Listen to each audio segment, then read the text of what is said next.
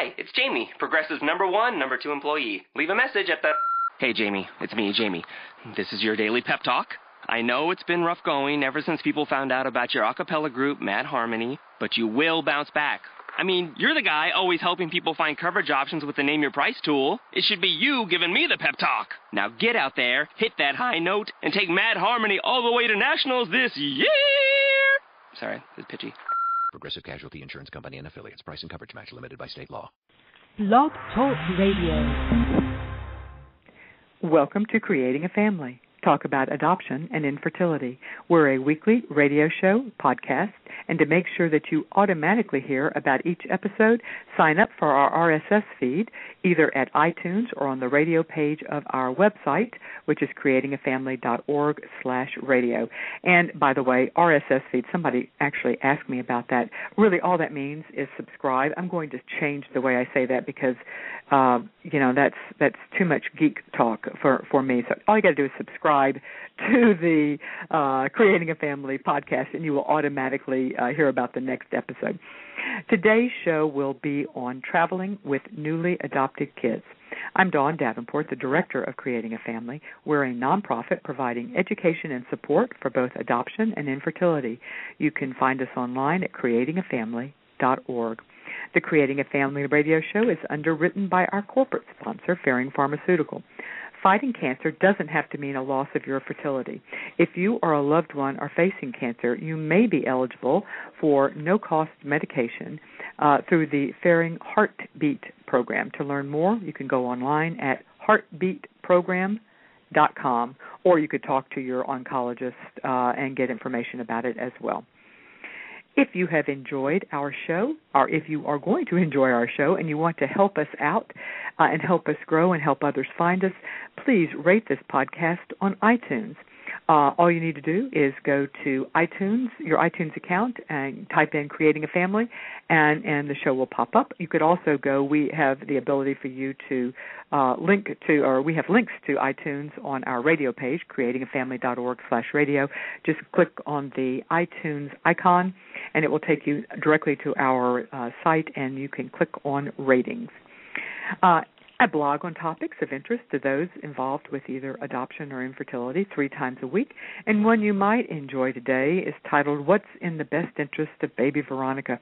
If you've been following the really sad, frustrating tale of the adoption of a baby named, or toddler now, named Veronica, and her father's now refusing to turn her back over to her adoptive parents, and it's just one of those things where actually the conversation has been really interesting about how do you determine what's in the child's best interest when, in fact, at this point, probably best interest is long past for what's for that child anyway. This show, as well as all the resources provided by Creating a Family, could not happen without the generous support of all of our gold sponsors, including Children's Connection Adoptions. They have offices throughout Texas providing domestic infant adoption, embryo donation adoption, home studies, and post-adoption support to families throughout the United States.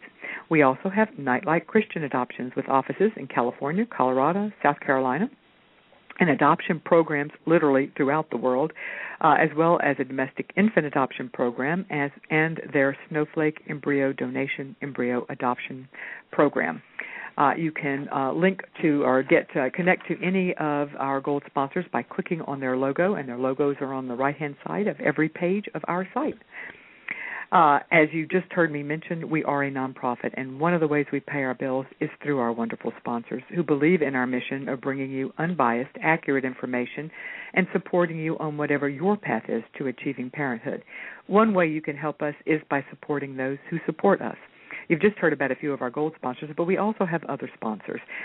So if you are looking for an adoption agency or adoption counselor or anything adoption related, actually, you can find them on the service provider page of our site.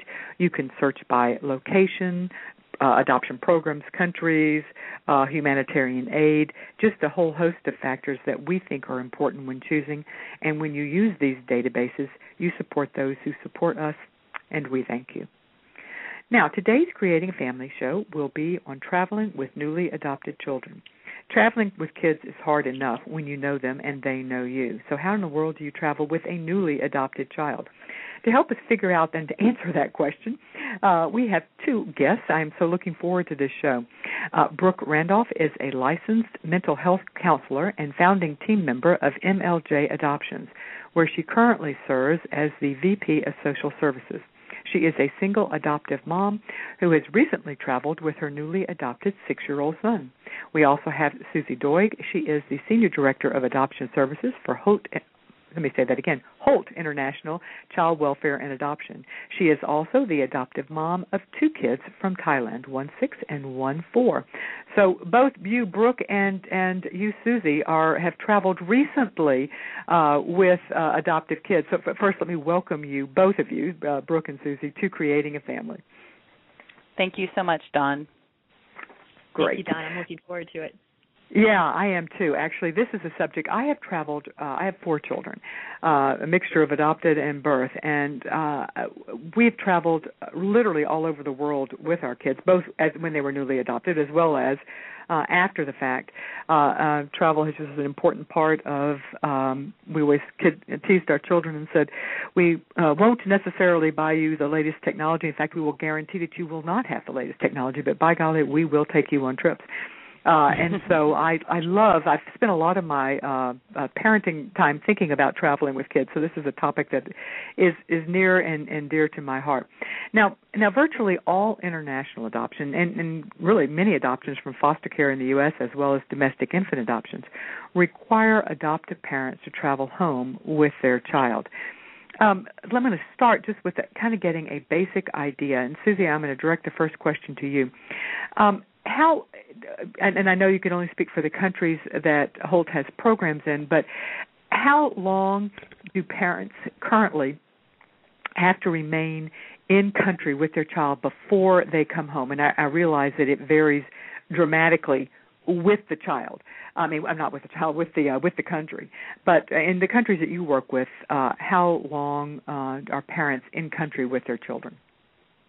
We're seeing families spending anywhere between 1 to 3 weeks in country with the child before they return home.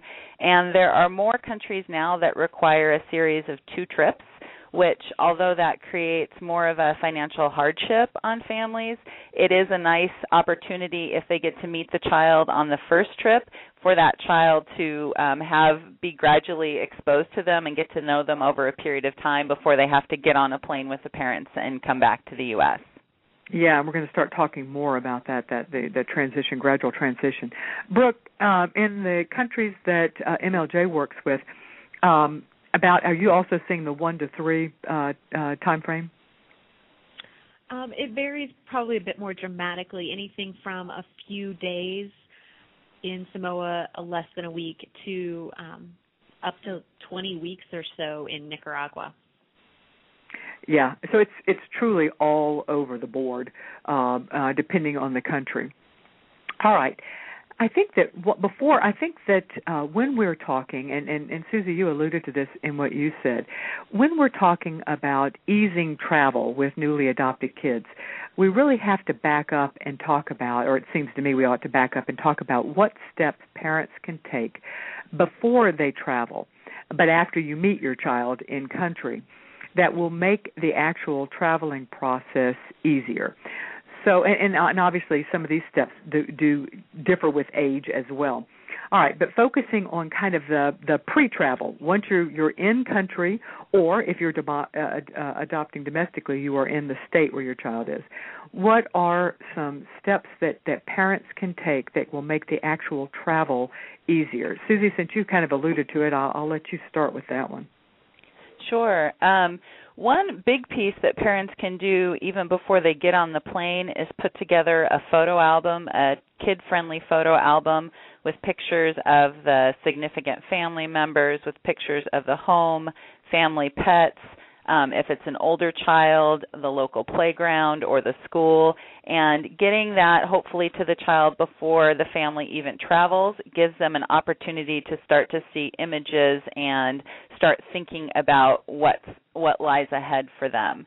In countries where it isn't possible to do that ahead of time, that's still a really helpful piece to bring to kids. When there's a language barrier, pictures are so powerful in explaining a story to children, and so having that photo album to go back to and look at, including photos of the child and their significant caregivers in that book, really helps to start paint a picture for kids of what the next steps are for them. Okay, that's a great suggestion. Brooke, what are some other things that parents can do when they first meet their kids? They're in country and they are wanting to make the travel process easier. One of the things I made sure that we did is we packed lots of airplane toys. He had a blow-up airplane. He had a more like a Hot Wheels kind of airplane, and also having books that talk about airplanes, even if it's just looking at the pictures, and role-playing what it would be like in an airport, explaining to them ahead of time what's going to happen and all the things that they can expect. Do you have any suggestions? That's a great idea of reading books about air travel. And I imagine, do you happen to remember, I didn't tell you to have one off the top of your head, so it's fair to say you don't, but do you happen to know the names of any? I actually have two. I had written a blog about this previously. One is called My First Airplane Ride by Patricia Hubble, and the other is The Noisy Airplane Ride by Mike Downs. And I separated them in the blog based on how anxious you think your child may be or may not be.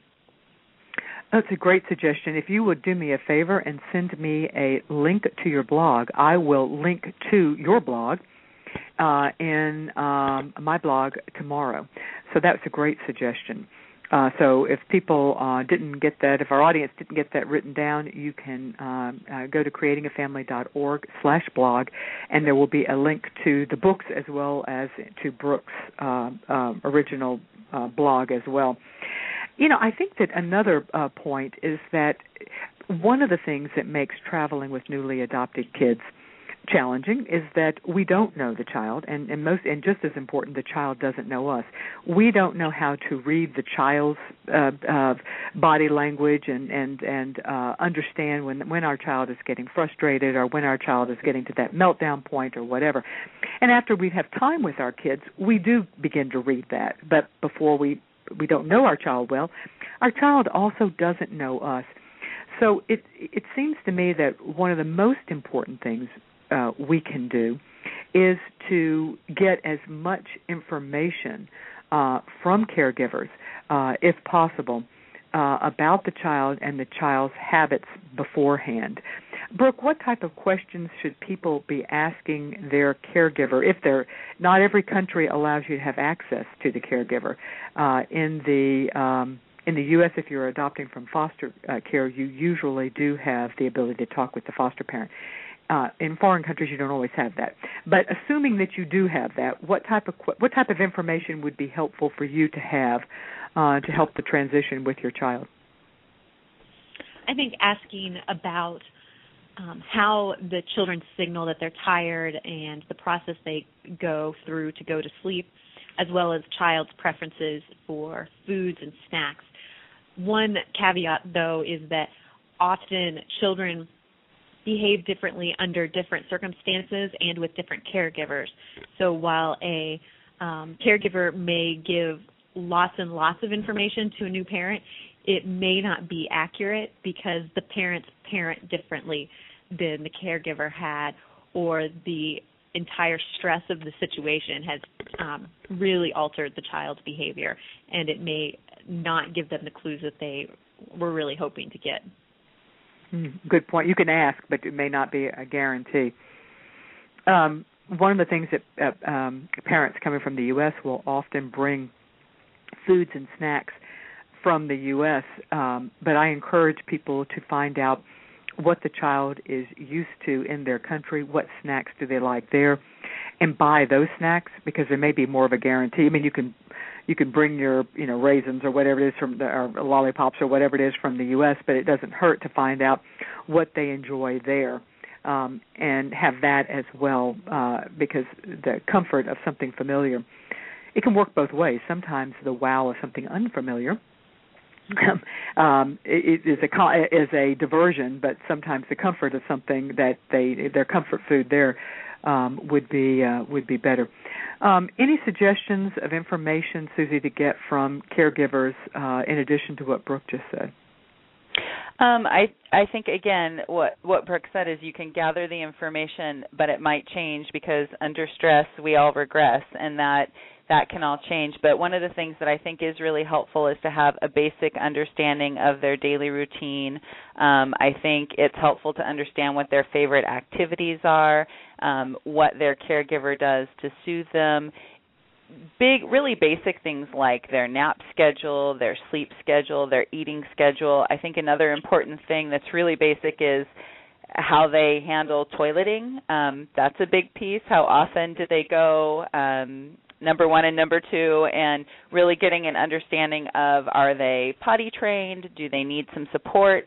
I really recommend, if you've got a younger child, to really be flexible, bring pull-ups, have different options, because that's something that sometimes can regress when kids are under stress. They're not maintaining the same level of toilet training as they were before, and that's a challenging thing to deal with when you're in transit. That leads directly to a question we got from Melissa. She is wondering that her child, she's adopting a 4-year-old. The 4-year-old is potty trained, and she is wondering if she should be putting him in pull-ups for the travel, but also not sure. Her question is that going to be something that he would object to, being that he is 4 and has been potty trained? What would you say to that, Susie? I would recommend being prepared. I would say bring pull-ups. Have them. You can broach that with him. If he's comfortable and wants to wear them, great. If he has a strong reaction to being put in one, then you really need to follow his cue and just make sure you give him lots of opportunities to use the bathroom as you're going about your travels. I think that's one thing we get in our mind ahead of time, is how we're going to deal with a particular situation, and the hardest thing is just have options available to you, but be flexible, because your child is going to come with a very different preference or experience than maybe you have thought of. Yes, and on the bathrooming, it was our mantra to seldom pass up. When a bathroom is convenient, we go, because it may well be that a bathroom will not be convenient. So I think as adults, we know our system, and we can say, oh, yeah, I don't really have to go now. But when traveling with children, there is no such thing as a too frequent bathroom stop. Just going to mention that. I completely agree. Yeah. And those who have traveled with infants, my son was 13 months when we traveled to Thailand to bring him home, and one of my most vivid experiences is being out in Bangkok with him and in a mall and realizing his diaper was completely soaked through, going into a mall bathroom and trying to figure out how to change his diaper for one of the first times for me on a bathroom counter with a crowd of people watching and doing a really poor job. And so that's one of the things, is we don't necessarily have a lot of experience or expertise that we're bringing to the table. We may have cared for other people's kids or have child caring experience in our past, but it's new to us too. So I think having a bit of a sense of humor and being flexible can go a long way, because it's going to take some practice for us, again, to know exactly how to meet our child's needs and be really good at it. That's such a good suggestion of practice. Make sure that you've had lots of opportunities to change diapers so that you're not doing it for the first time. Right. In a Bangkok mall or bathroom or on a plane or anything like that. Yes. Great idea. And one thing to consider packing are the wet wipes and things like that, in case you do have, even if your child is potty trained, if there's a bit of an accident, that gives you a time to, or gives you something to more easily clean little bottoms up, clean them up with. So not a bad suggestion. All right. So then, anything else? Okay. So the spending as much another tip for, if you're fortunate enough to have the time, is to spend as much time with your child in country before you travel as possible. Brooke, is that always an option for families who are traveling to maximize the time with the child's caregiver and the child, watching how the caregiver interacts, as well as just time alone with the child. Is that an option in most countries? It's very variable. They may not have any access to the caregiver or may have very little. Many families have the opportunity to stay longer, yet they choose not to because it's expensive and they've already dealt with an international adoption process, or they feel like they don't have enough time off work, or maybe they're just simply stressed by the international travel and want to get home for themselves as quickly as possible. I think often parents forget that because home is comforting for us, but you're actually taking your child out of the home that they know. And so the faster transition is more jarring for them. But it does, when you are less stressed, you are a better parent. So it's something that families do have to make a balance with. It is a balancing act, isn't it? Yeah. Susie, what do you recommend if families have an option? And let me first ask, in the countries where Holt works, do families have much of an option? It really varies on country. In some countries, they do a really nice job of doing a gradual transition, doing lots of explaining to the child about the next step. My experience in Thailand was the first day we met her, our son and our daughter separately. We had lunch with them. They went up and saw our hotel room. The social worker explained, tomorrow you're going to come and you're going to stay the night. Then they went back to their foster mom. Then the next day they came and spent the whole day with us, and we visited the foster parent. And then I believe it was the third day that they actually came and stayed with us in the hotel. And so that gradual transition helped them kind of emotionally absorb what was going on and process that a little, and being able to go back to their secure base of being with their foster parent at night and getting that comfort. A lot of countries, it's a handoff. You're in a government office, and the orphanage staff come and they introduce you to the child, and that transition happens, and then you're together from that point forward. In countries where we've seen that there's flexibility for how long that transition is, it can also really vary on the child. Sometimes it's a lot of stress on the child's system to be in transition for a long period of time.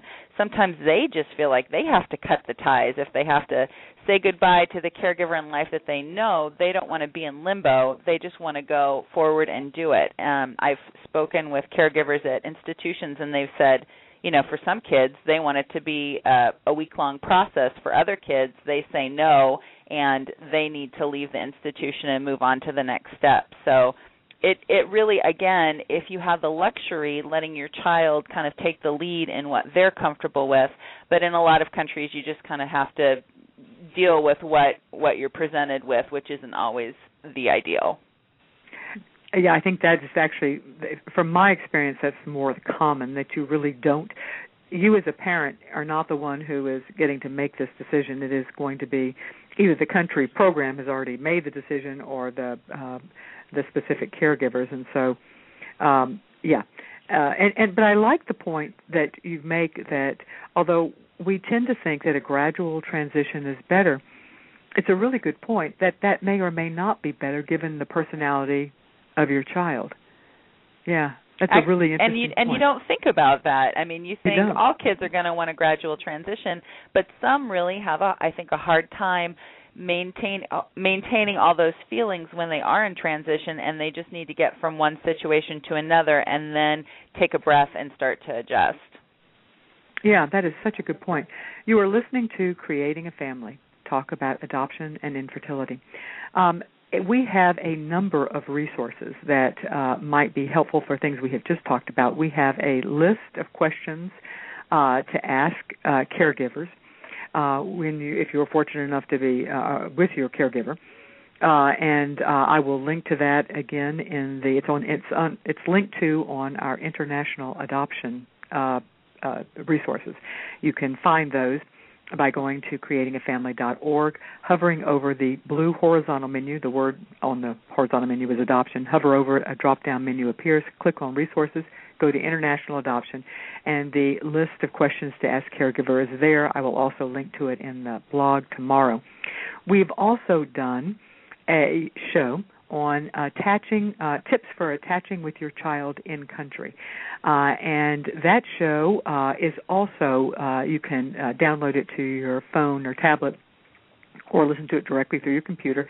And you can. It's also linked to on the International Adoption Resources on our site, and I will link to it on the blog tomorrow. Both of those are excellent resources. One of my the things that I talk to people about, I think that oftentimes, and I totally understand this, but oftentimes people tend to overreact to behaviors or things that they see in their children during traveling. So I have a mantra that we have developed over here, and it's a 4-point mantra. One, this is to be repeated frequently to yourself. I want everybody to write this down. And repeat it very frequently to yourself when you are traveling with newly adopted kids. I will not worry during this time about forming bad habits or correcting existing ones. I will not worry during this time about every little thing being an indication of attachment issues or other major problems. I will not worry during this time if my child does not respond the way I had dreamed. I will be flexible and patient. Flexible and patient. Flexible and patient. Write those down. Remember those. I do think that we do tend to. I mean, it's understandable if our child is being stubborn, or if our child is not affectionate, if our child is screaming. We're really oftentimes seeing our children at their very worst, aren't we, Brooke? Oh, absolutely. They're under so much stress, and they are afraid and confused, and they really don't have any idea what's going on. So, of course, they are acting at their worst. Plus, travel in and of itself, even if we enjoy it, is a stressor. Yeah, that's such a good point. I love to travel, and when my children were older, they certainly seemed to enjoy it as well. But even in the best of circumstances, as somebody who loves to travel, there are times where I really don't love to travel. It is extraordinarily stressful, and that's in the as you point out, and that's from somebody who really is loving it and really enjoys it. Yeah, very good point. Now, and Dawn, I think another.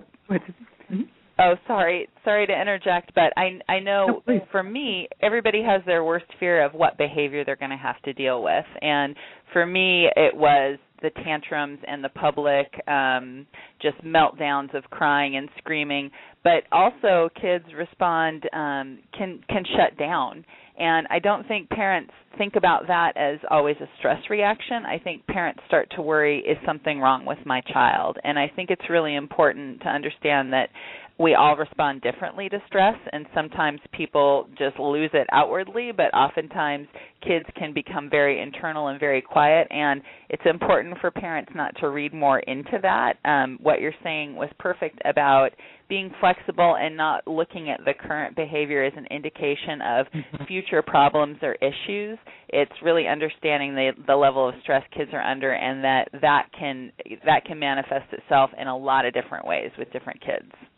That is such a good point. And, when we talk with families, we often will have them, think through what the worst scenario would be and try to ease their anxiety and people don't anticipate the shutting down, mainly because they figure that's a better outcome that's a better scenario than the pitching a fit. Right. And I think it might be, actually, the more I think about it, that really would be a preferable.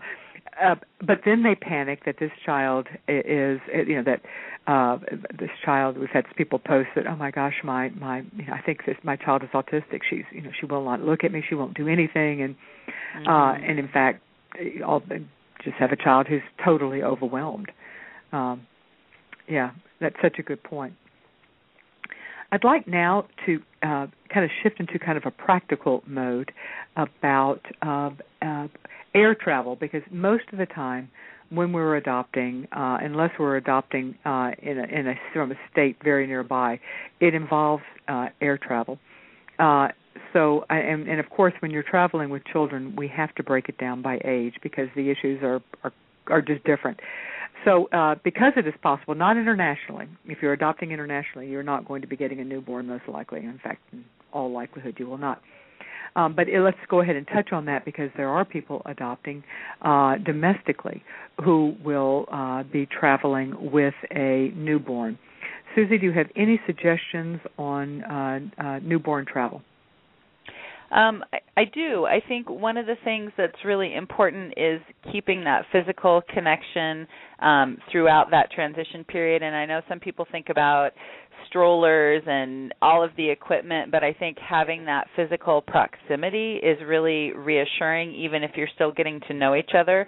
So I definitely recommend for infants and toddlers having a carrier that a parent can wear, and it's important to look for ones that aren't forward-facing for the child, but ones where the child can face inward to the parent because they can get overstimulated really quickly, and if you have them in a forward-facing carrier, they can't turn away from the stimuli, and so I think having a carrier is important. And what we talked about before, having that bag full of backups, having extra diapers, extra wipes, an extra outfit, snacks, formula, that's really critical so that when the child starts to fuss or is having a hard time, you have several different things at your fingertips to try and soothe them. And even if you don't get the right one right away, I think it's reassuring to your child that you are going through several different attempts to soothe them and that you've got a pacifier, you've got a bottle, you've got snacks, you've got toys.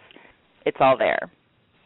That's a great suggestion, and this one is kind of moving more. Now, this one would be applicable for international travel because it's moving more to infants or babies, but not necessarily newborns.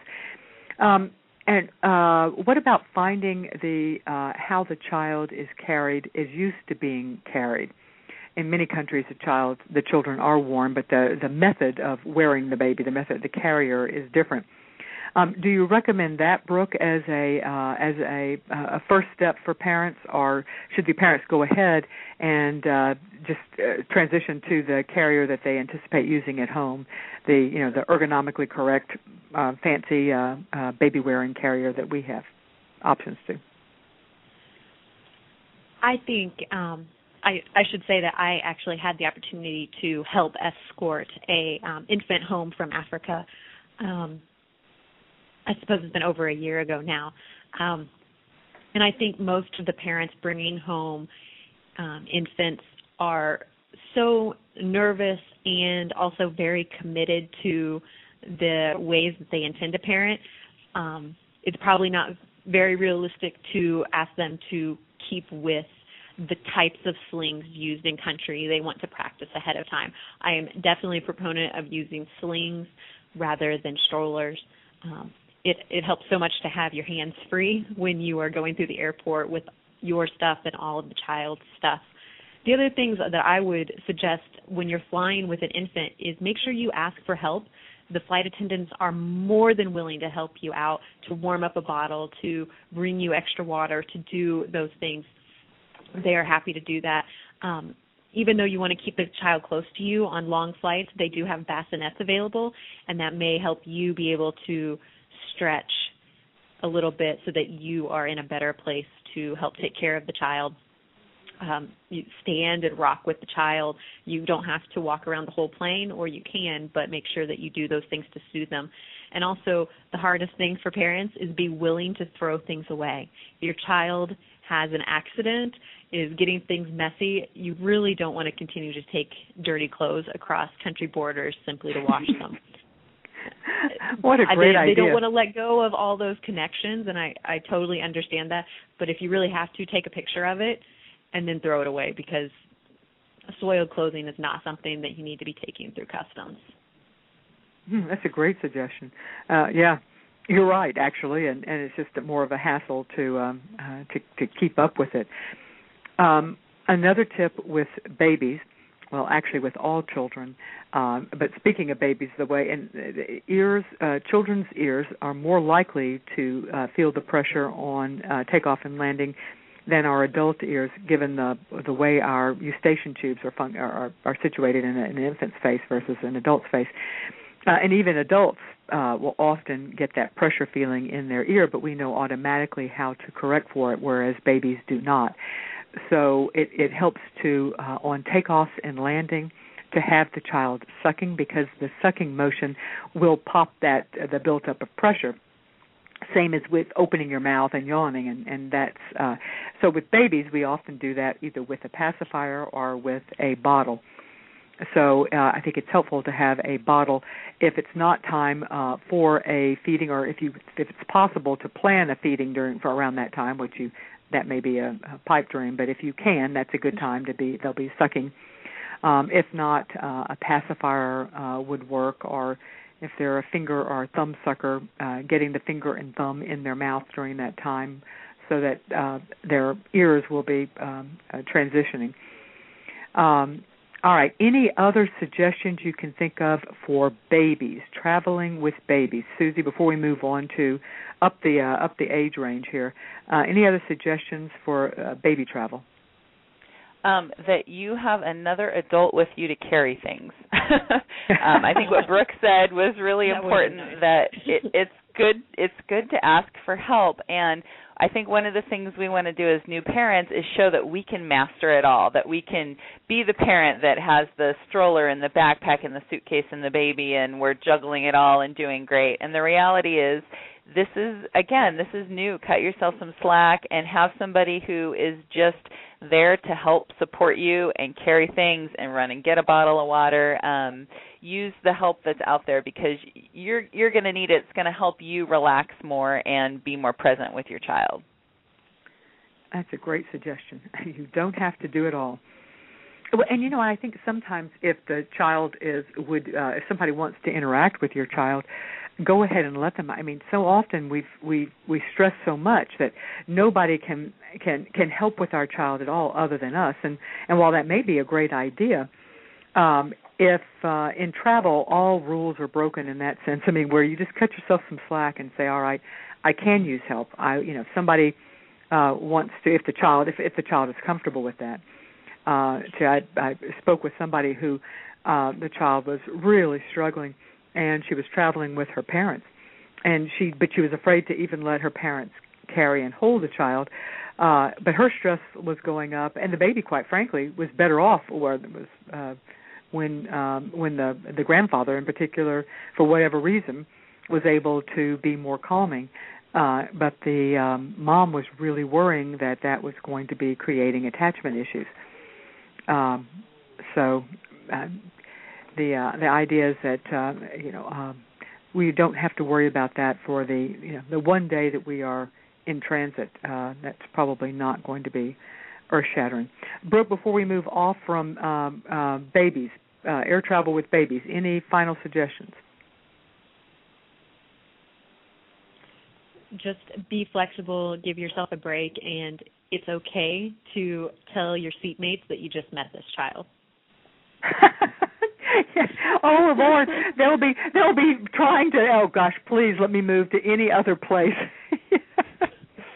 Why so me? That they give you a break, so that they don't give why can't you calm your child down? You're a terrible parent. We have all these fears that people are judging us, and it's okay to just let them know that I just met this kid and I'm doing my best. And they will give you lots of advice, but people do that anyway. Yeah, somebody told me. Go ahead. Oh, sorry, Don. Somebody told me a great story, and I don't think it was a child who was adopted, but it was their child's first airplane ride, and they made these little treat bags that they handed out to each of the passengers on the plane with a note in it saying, "It's my child's first plane trip. I want to apologize ahead of time. I'm sorry." And they handed that to each person on the plane. And I didn't hear how the child actually did, but I think just engaging people in what you're doing and asking them for their flexibility, I think is helpful. All I'm going to say is that I bet they sold out of all the adult beverages on that flight. We're probably going, oh, my gosh, yeah, it's only 8 in the morning, but bring me that Bloody Mary.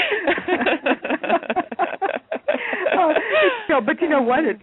What a cute idea I don't know that I would have done it, but still, but the point's well taken that particularly if the baby is getting fussy, or it's just acknowledging and saying, because at that point people would feel like they're being a jerk to say, they might be mentally thinking, oh, why me? But on the other hand, they'll keep it to themselves, which anyway might be the best bet. I mean, might be your saving grace.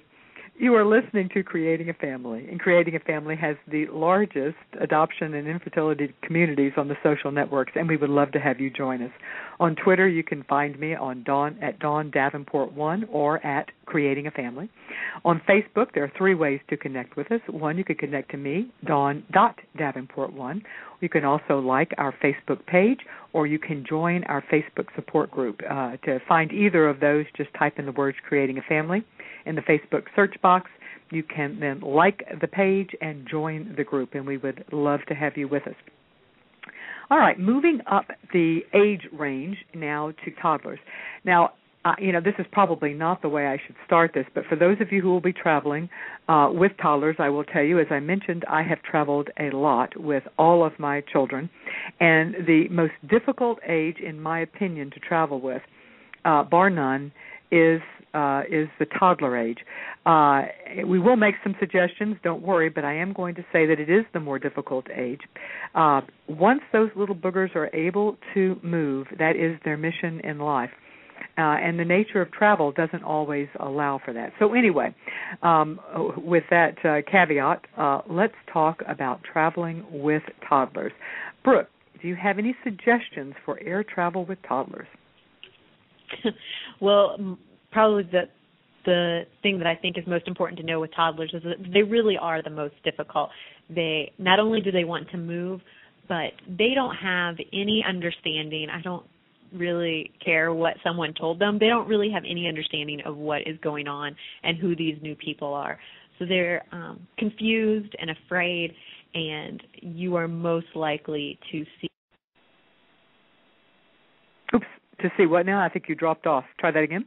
Oh, to see some of the more difficult behaviors from toddlers. Yeah, you might be lucky if they shut down. Shutting down will be your best scenario here. Right. So I mean that's that you're. I think yes. All I can say is I agree.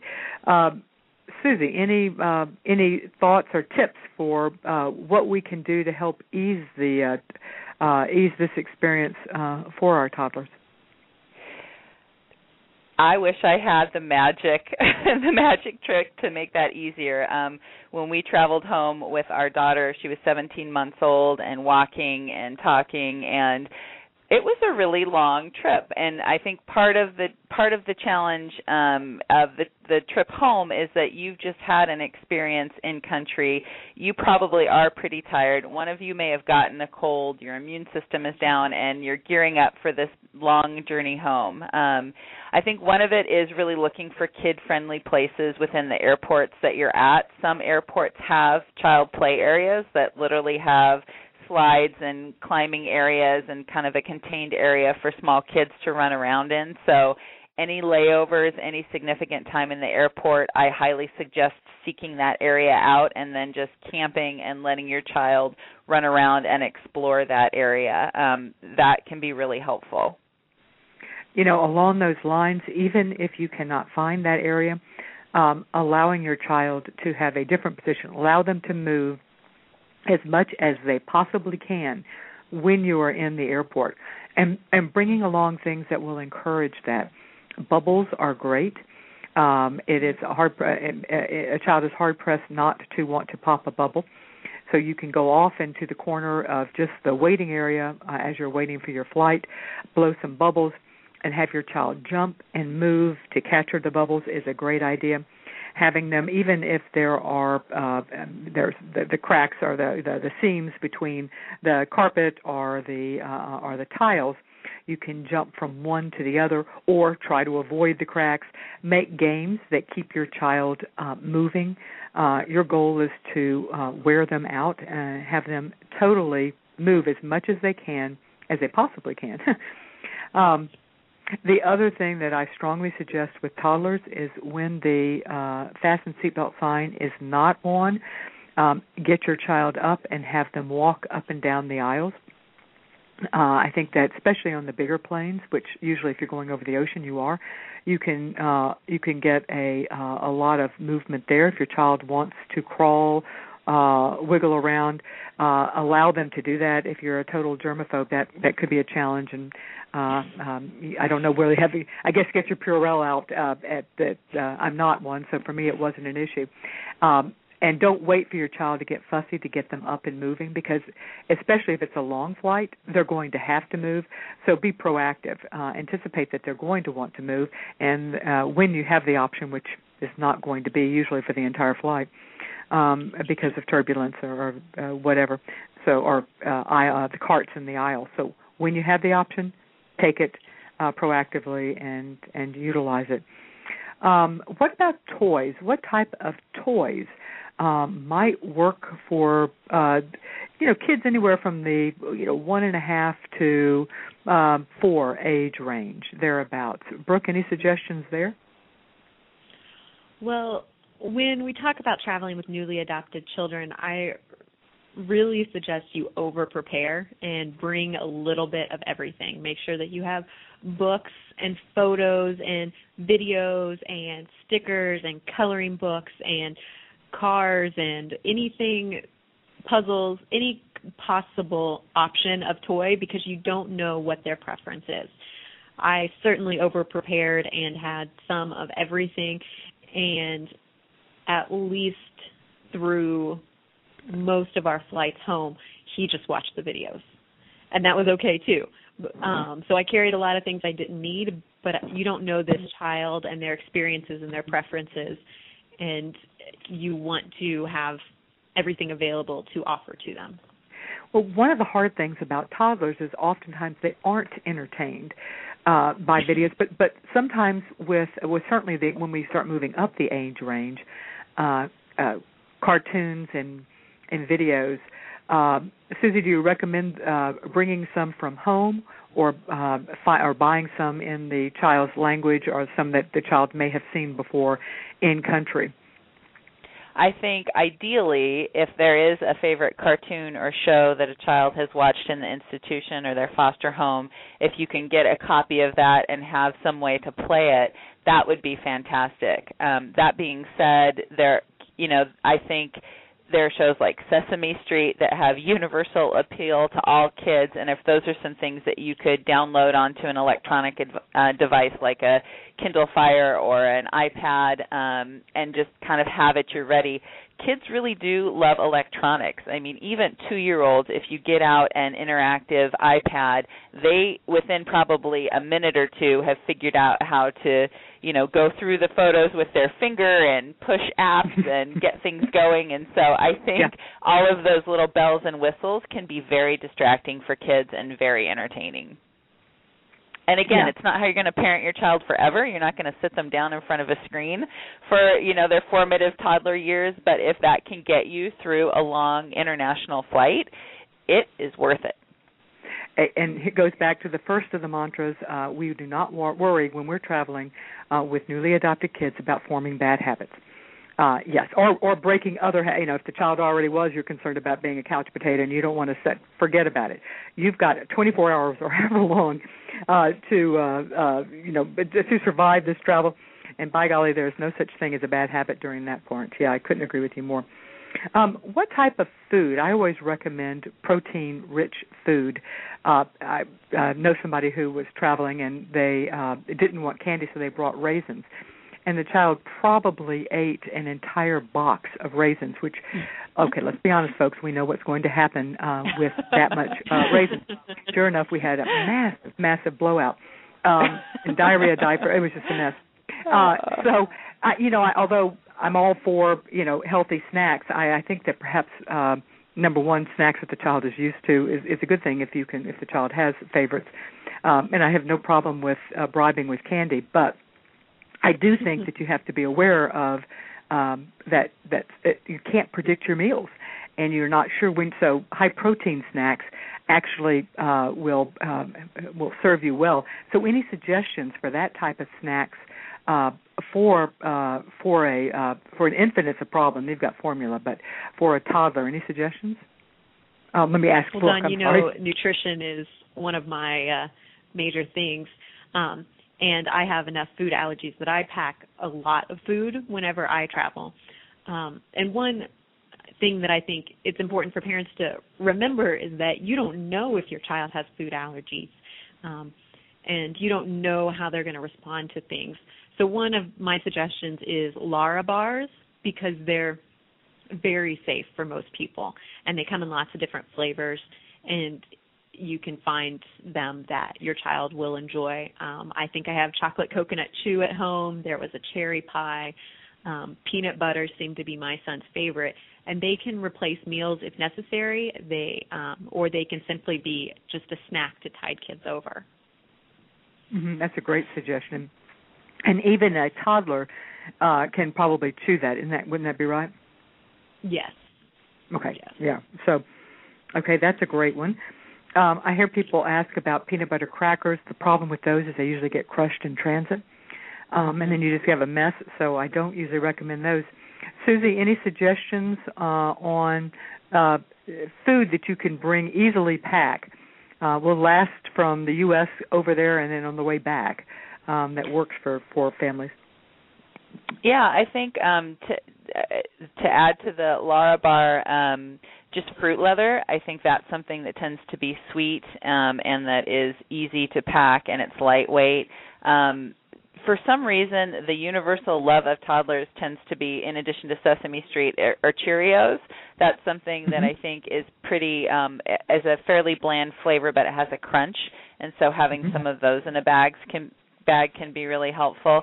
What you said, I think, is really important. Go to the grocery store before you leave and go through the snack aisle. Bring your child. Have them point out a snack that they would be interested in or would like to get. And I think the other thing is giving your child access to things on their own terms. If you can have a bag for them that they get to have a couple of snacks or a couple of toys in that they can access at any time, I think that helps reassure them of some of their fears of, are my needs going to be met, that they have things within their own reach that they can get during the trip and meet their needs.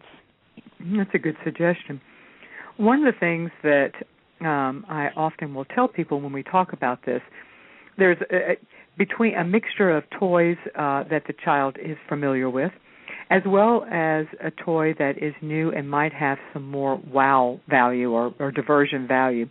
After a child has played with something for a while, sometimes it becomes the old and doesn't have much diversion power. So having a few things tucked away that you have, a few toys that you have not given the child and have not played with, and save for the trip home, I think is a great idea. And the other tip is to interact with your child. This goes all the way up through school age, but not just give the child a toy so that you can veg out with People magazine, although heaven only knows I think that's a great idea. But rather than give the child the toy and expect, or give the child the coloring book or the sticker book, to actually interact with the child when you're traveling, I think is probably a good idea as well. Moving on up, we've kind of already started doing this, but let's talk some about school, 4 and up, school age kids. At this point, the child has a better understanding of what's going on. Susie, does that work to your advantage or to your disadvantage in a sense with children, with having a greater understanding? I think it can really be both, because kids who are older and have a greater understanding, sometimes in country they are told very interesting ideas about what lays ahead. Sometimes caregivers can do a really good job of preparing, but also they hear some scary things, maybe from other kids in the institution or other adults that they meet, about what's going to happen to them when they leave. So oftentimes they might be sitting with a whole idea of thoughts about what's going to happen to them that isn't true. And so I think that piece of just their mental alertness and their ability to really understand concepts and think about what's next can be to your advantage because you can prepare them better, but on the other hand, you're not sure what all they're bringing to the table and their thoughts are about what's next. So I think you really have to one thing that you really have to do as an adult is slow down. They're not just going to follow you like an infant or a toddler. You need to assume that your child does not know what comes next and really take it down to a level of explaining step by step what's involved with the journey. And one of the tools that we use to help prepare families and kids are social stories, and it's a little like Brooke was talking about bringing books about riding on an airplane and what that's like. These are tools that are used for kids that often have auditory processing issues, and they really are step by step. This is an airplane. This is what the inside of an airplane looks like. This is what a waiting room looks like. And I think those can be a really good tool for older kids just to walk them through each of the steps of the journey. Are these books that are available for people to buy, or is it just something that Holt has created? We have them free for downloading on our website. We have one for the plane ride home. We have one for hotels, how to use the toilet, how to wash your hands, your pets, riding in a car, sleeping, bathing, eating, and they're really all about photographs, just documenting the process and tips written in there for parents about how to use them with kids. So I'd be happy to send you the link to that so you can put that on your site.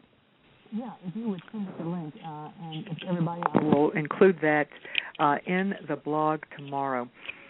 One of the questions that is raised, that's kind of, you're in a bit of a catch-22, because although yours are visual, Susie, the resources you've just mentioned are visual, the ability to explain to your child what is happening as you're going through it and what to anticipate is hindered by often not speaking the language.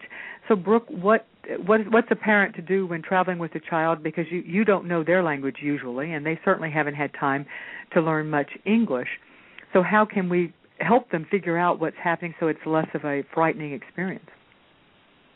Well, I think it's important for parents to prioritize 10 to 20 words that they want to learn how to pronounce. They don't have to necessarily memorize them. They can have them written down. But those words the important words for explaining certain things. And then after that, charades works really well with children. Children of all ages, we don't need to use words nearly as much as we think we do with children. They follow us, follow our actions a lot more. And so just be willing to make a fool of yourself, which is a good practice for any parent, and act it out. Show them exactly what's going to happen and be silly and have fun with it. That's a great idea. Yeah, go ahead and do that. I mean, go ahead and act out what's, as much as you can, what's going to be happening so that our kids then will be able to anticipate. We have two questions from Facebook that I want to make sure we get to. One is from Georgia, and her concern is less of an air travel issue, but knowing that her daughter will have never been in a car seat, or she anticipates that her daughter will never have been in a car seat. And yet knowing that she wants the child in a car seat just coming home from the airport to their house, she's anticipating problems or wants to know how to avoid them. Any suggestions with that, Susie? Is that you giggling in the background? No, but I could be. And thinking that's huge both on the plane and in the car, is children who are in this stressful transition really don't like to be restrained. That doesn't feel good to them. And so I think anything that you can do to make that feel safe and friendly. What we did when we got home from the airport is we had a stuffed animal strapped into the car seat in the back, and we showed how to strap the animal in and unstrap them. And then we put our child in the seat and let them help try and put the buckles together. I think any prep you can do of showing pictures with kids smiling who are doing that, it really just help them understand that this is as much as you can that this is okay, that this can be fun, that this is safe. And then really there are times when you have to make a commitment to safety and maybe have another adult sit in the back with the child, even if it is they are crying, they are scared, because they need to be safe on in that transition from the airport to home. Yeah, and I think that also there are books, I believe, that talk about car seats. Do either of you know them? That's something else that I'm thinking of Brooke's idea of using a book about air travel. Do either of you know any resources that you can, picture books that would show a child in a car seat getting strapped in? Either of you, I'll throw that out there. We do have one social story of how I ride in a car, and it shows a lot about seat belts and the different types of getting belted in and kids smiling while they're doing that. So that's one of the social stories people can access from the whole website. Okay, that's a great one, and we will link to that one because I think that's a real question. And we have time for one more question, and I'm going to use this one for Rachel because I think it's one that I certainly hear a lot of people talking about, that to use Benadryl or not Benadryl for the air travel. Brooke, I'll toss that one to you. Let me first say that before you did that, you will want to talk with your doctor about that. But having given that caveat, Brooke, what are your thoughts on Benadryl? Oh, I have lots of thoughts on the subject. Well, I would first say that there are some children who don't respond in the typical way to such medication. I do think that for many of those children, it may be related to the dyes involved to make it red or purple to make it more appealing. So find the dye-free versions if you're going to go that route. I would also, after talking to your doctor, I would suggest talking to a pharmacist who will do the calculations for you on dosage based on your child's weight specifically. And you will not know your child's weight if you're traveling internationally, so they're going to give you some kind of ranges so you have an idea. But be prepared that not all children react the same way, and for some of them it may wire them, and that may or may not be what you want to risk. Melatonin I strongly is recommend another trying it on your child before air travel, so that you know how you're. Yeah, before you but do not make the first time you've ever given your child. If you're going to do it, don't do it for the first time on the airplane. Let me, Susie, do you have any thoughts on either any of the Benadryl question or anything else about traveling with school age or older children before we? I'll give you the last bite at that apple. What you said is great, which is try things out before you get on the plane. Once you're on the plane, as you know, there's no way to get off. And so if there's medication you're thinking about, if there's a food, if there's something that you want to try out and see how your child is going to respond to that, do that before you're in a confined area, and your options are a lot less for responding to a bad interaction. Very good. Yeah, that's a very good point. As you know, you're listening to Creating a Family. We primarily keep in touch with our audience through our twice-weekly e-newsletter. We let you know the latest developments in adoption as well as the upcoming week's blog and show topics. We also share other new resources via our newsletter, and we'd love to have you in our newsletter tribe. So please sign up for our weekly newsletter at the top left of any page of creatingafamily.org. Thank you, Susie Doig and Brooke Randolph, for being our guest today on Creating a Family. Before I leave, I'd like to take one moment to thank one more gold sponsor. It is through their generous support that we can bring you this show and all the resources at Creating a Family. I'd like to thank Independent Adoption Center, whose mission is to provide open adoption placement and counseling to birth and adoptive families.